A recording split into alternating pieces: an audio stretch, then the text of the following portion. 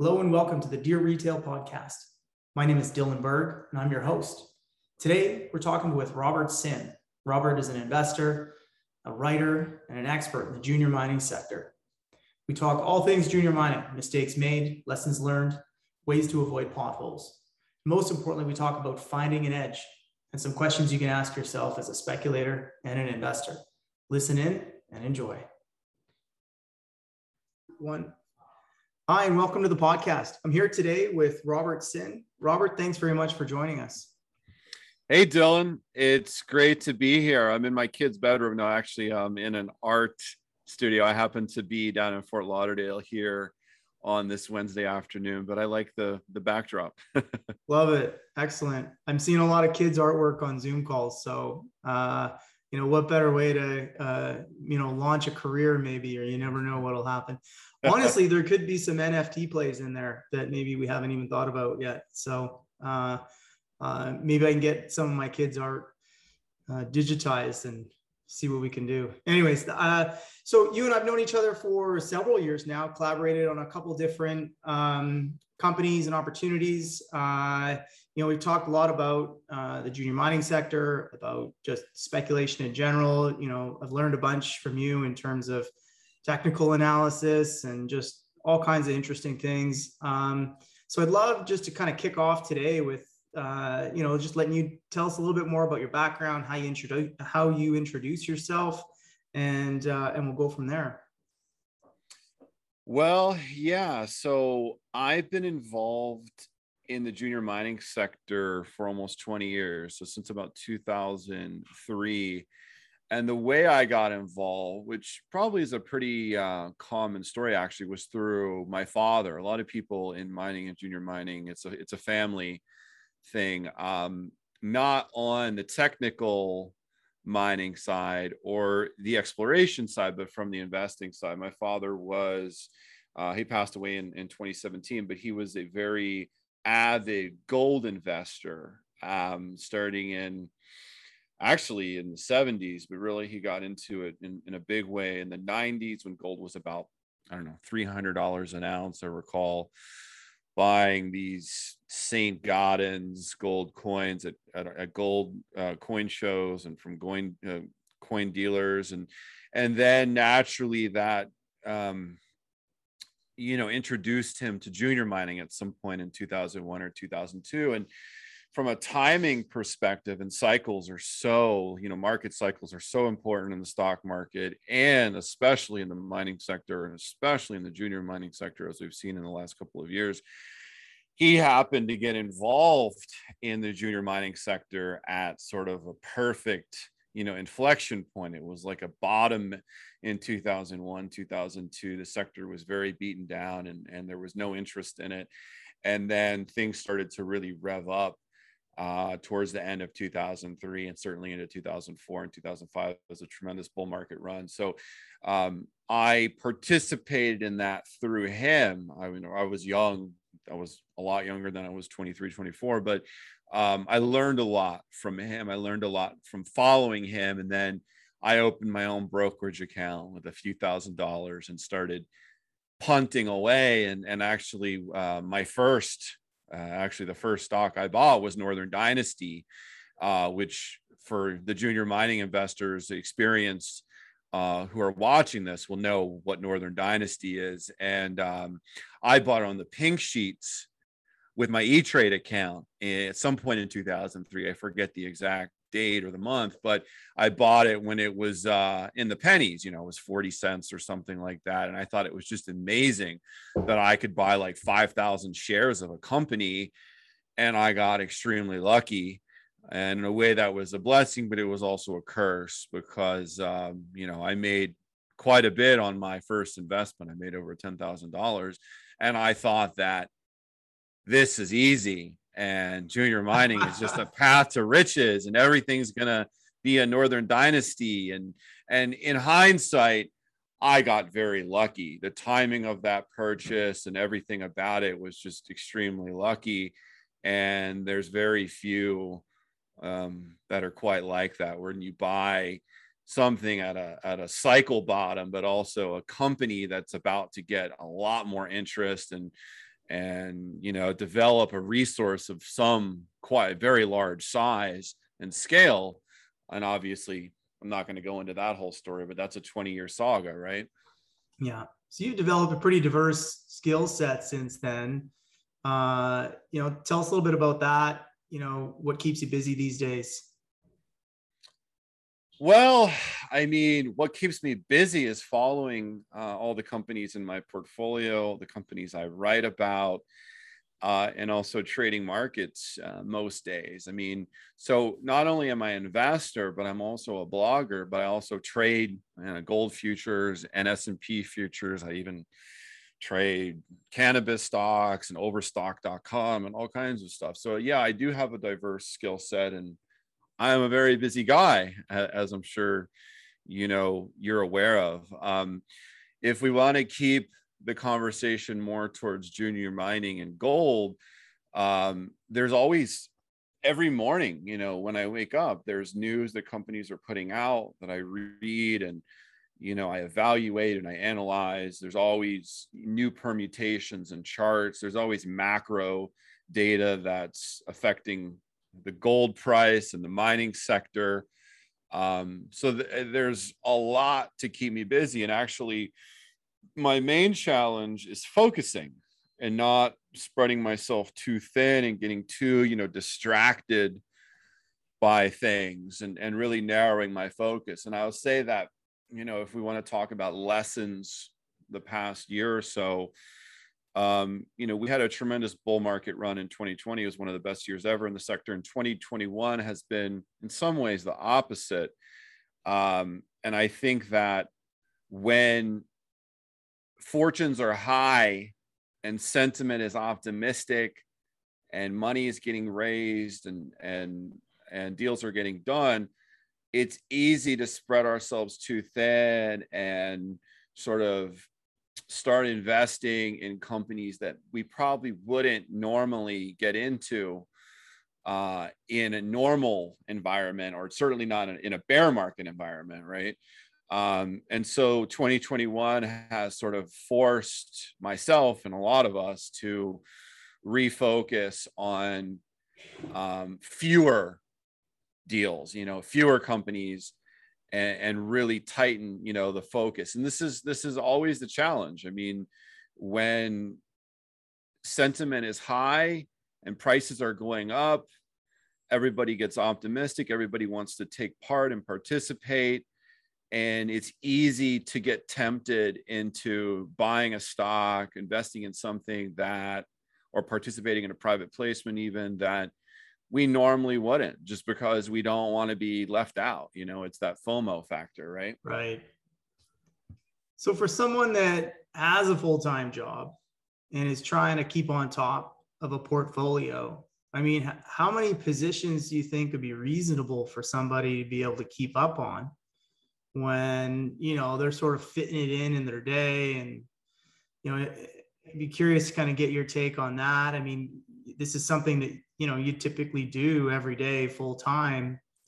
I don't know if you want to tell us how many positions you have, but, I've got a handful, and it's hard to keep track of all of it. And I probably have probably 25 to 30 stocks in my in the junior mining side of things right, in my portfolio. And honestly, that was probably too many. And yeah, it's my full-time thing. So yeah, it's not easy. I think for somebody that has a full-time job that's not mining focused, that's not able to attend to news and follow up on it every single day, I think that probably 6 or 7 is plenty. I think that if you get into the double digits, you're spreading yourself too thin. I think that if it's not your primary focus, if this is more of a passive thing for you as an investor, you want to, subscribe to a couple of, services, like Eric Coffin or somebody like that, who really has 40 years of experience, does this full time, where you can read their analysis in 20 minutes and really get up to speed with what's going on. The And, newsletter writer space and the whole, stock picker space in the junior mining sectors, I think changed quite a bit in the last, and maybe it's evolved, maybe it hasn't, but it's definitely changed over the last several years. Do you have a take on that? Like, how have you seen things evolve? I mean, even for your own model, how has it evolved? I think there's just a lot more information available out there for free. There's a lot of analysis. There's so many opinions. You have Twitter, you have co.ca, you have Stockhouse. There's so much information out there. It's a fire hose of information. 10 years ago, there wasn't all of this. And certainly when I first got involved in 2003, there was hardly anything. I mean, you had to pay for, like an Eric Coffin or Jim Bishop or, Rolston. There were a half dozen guys that had paid letters, and that's how you had to get your information. If you weren't in Vancouver, if you weren't intimately involved in the junior mining sector, you had to read those guys.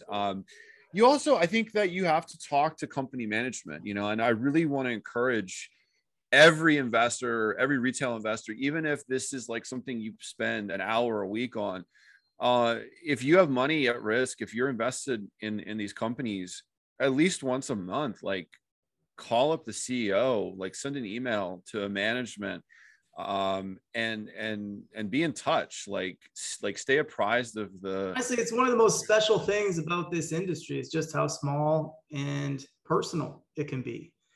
And, having worked, on the corporate side and been a guy that has answered the phone, I mean, the phone rings a lot less these days. Yet, not a day went by when someone didn't call me and try and like get something out of me, and honestly, sometimes you just need that extra bit of context because news releases are often really technical, often lacking context.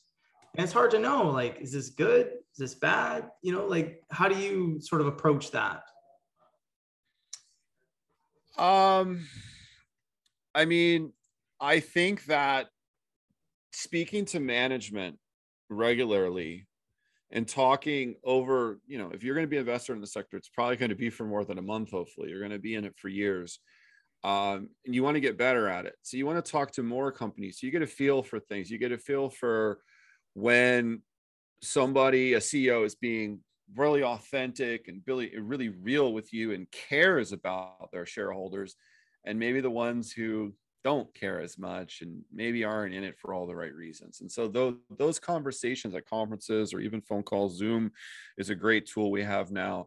Those will give you context, and you'll be able to get a feel for which companies you want to be a shareholder of and which ones, you may not. In many ways, the junior mining sector is like buying a house. You might look at 100, listings. You might actually go visit 10 or something. You might make an offer on 3 and you might buy 1. I mean, really, like, that's the way to think about this. There's over 1,000 junior mining companies on the venture. So many, there's a lot in Australia too. There's so many public companies around the world. And how many of them are really gonna bring a mine forward and generate real long-term shareholder value, either through a buyout or through actually real cash flow or what have you? Well, probably a small percentage. I mean, 1 out of 100 maybe, right? Yeah. So now you're in a position where, you've got these 25, 30 positions. Walk us through the thought process a little bit and how you might go about trimming that down.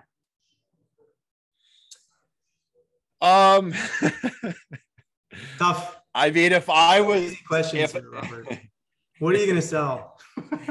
Oh man. I mean, there's a lot of answers to that. And even though I have 20 years of experience, and even though I've picked a lot of winners over the years, I've had plenty of losers, and I've made a lot of mistakes, and I still make mistakes every week. I just had a stock drop 30% here this morning on bad results. And so it doesn't get easier, and the answer to that is when the story changes irreparably, when it's really damaged, that's when you sell. But usually once that's obvious, the stock's already down 70% or something, so you've already had, you know, your big loss. So the trick is figuring it out, you know, ahead of maybe everyone else.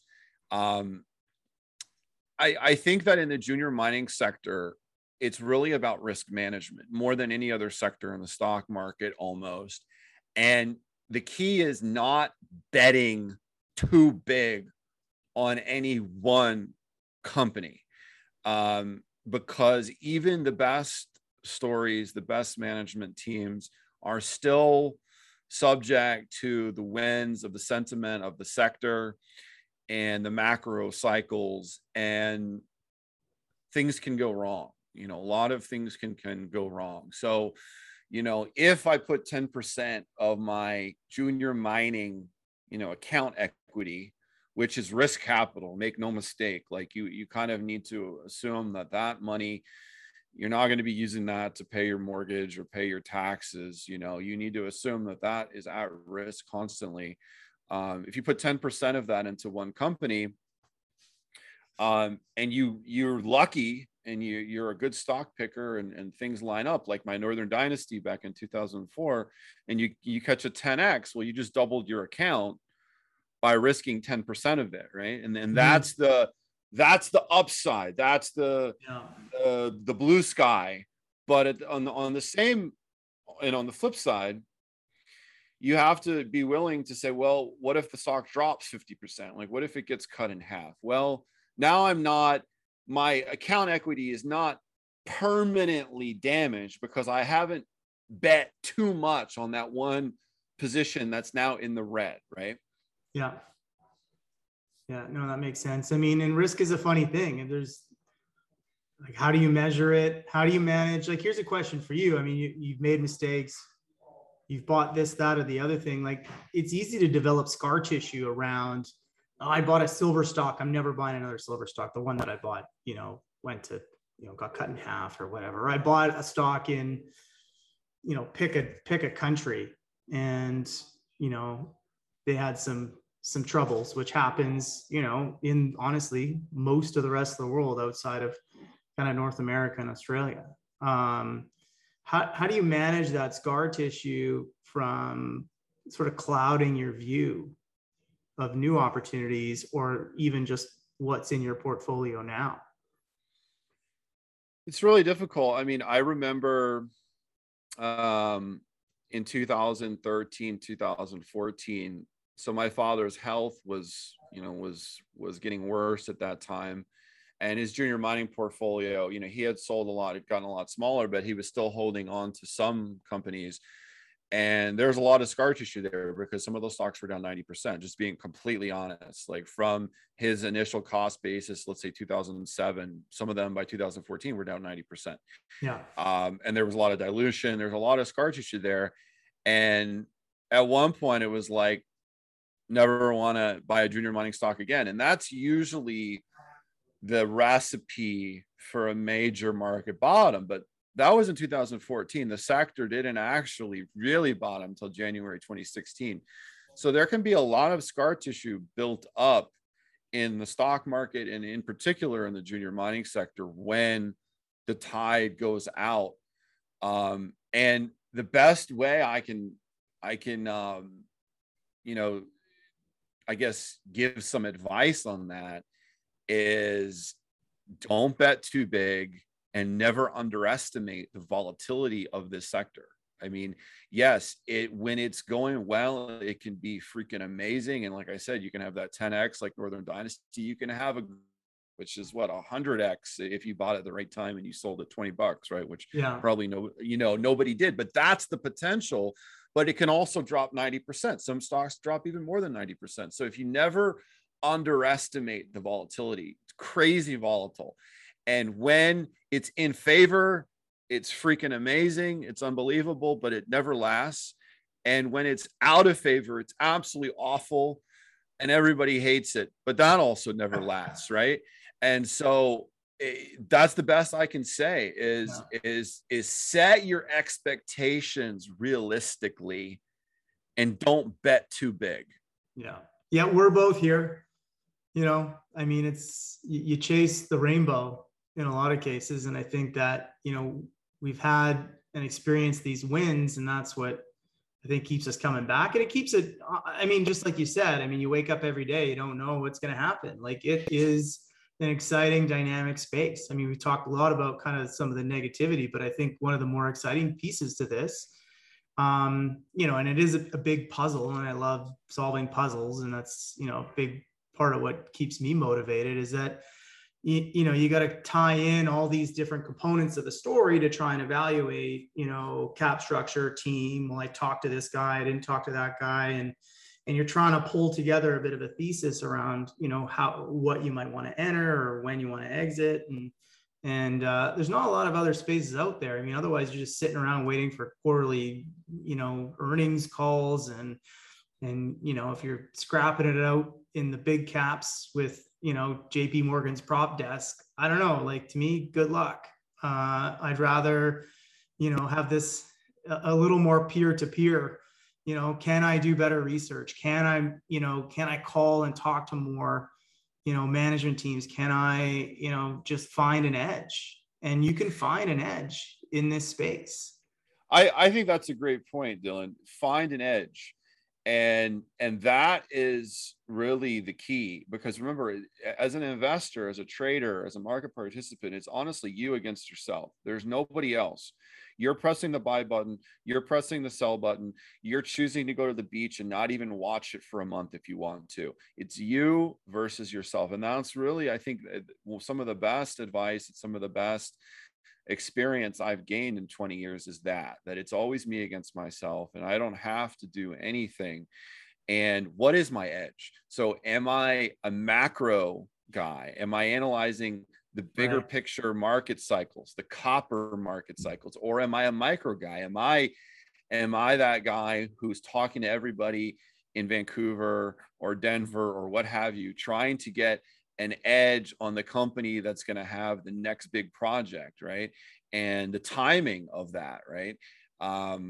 Or am I just focusing on tax law season, trying to get in with some stink bids at the end of November when nobody wants to put in a bid and people are wanting to sell for completely uneconomic tax reasons, right?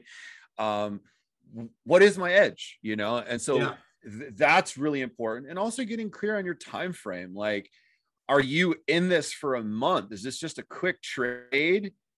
And are you, if it goes against you, are you definitely getting out in that month? Or are you going to marry it and be a bag holder and hold it for 3 years and watch it go down 90%? Like what is your edge, and what is your time frame, and what are you willing to risk? And it's the hard questions. It's once you're psychologically and financially clear on what you're willing to risk, and your expectations are pretty realistic or even low, then the rest, the profits, take care of themselves. If you if you stay honestly, in the I think game, a lot of that, you know, if you have a thesis around your approach and you have a model and some criteria, I mean, that's how you fight scar tissue. That's how you manage risk. That's how you make decisions that aren't emotional in the moment. So, you know, that's great insight on finding your edge. I mean, that's a great question, I think, for everybody to ask themselves. So, you know, I know you're tight on time, but, you know, I think you gave us some great pieces. You know, not too many positions. You know, stay focused. Don't bet too big. Find your edge. You know, this has been great. Super helpful. And get lucky. Get lucky, Dylan. You need to get lucky. And honestly, you know, it's a numbers game. It's 80-20. You know, you buy so many, one's going to work out, but you can find an edge and improve your odds. So I'll get you out of here with a few rapid fire questions. Oh, okay. Shoot from the hip. This is kind of fun. We want to help audience get to know you a little bit better. The first one's a layup. You ready? Okay. Hometown. New York City, New York. Awesome. Song you most remember from high school? Don't have an answer. I don't remember any. It'll come back to, how about old music or new music? My God, old music. Quick. I'd say Snoop Dogg. All right, attaboy. Apple pie or pumpkin pie? Apple pie. Favorite season of the year? Summer. Okay. And your strongest conviction, junior mining play. And you got to tell us rough average cost. Oh my God. Wow. That's such a tough I question. totally put you on the spot with that one. How about you just give me one that you like that, and it doesn't have to have any, ideally it doesn't have anything to do with me. Or what's been recent and exciting? Wow, there hasn't been much exciting, but I like Elevation. Next time you come back. I like Elevation Mining. I know that's a company that you're involved with. Very closely. Obviously, like I'm a shareholder, so all the full disclosures, I'm biased, and so are you. But I like Elevation Mining because of the location of the projects, and the fact that it's generating cash flow, and there's a lot of room for expansion. It's been beaten to hell, and I don't think many people like it right here. So I'm a contrarian. I like Elevation Mining, and I own it. Robert, have a great day. Okay.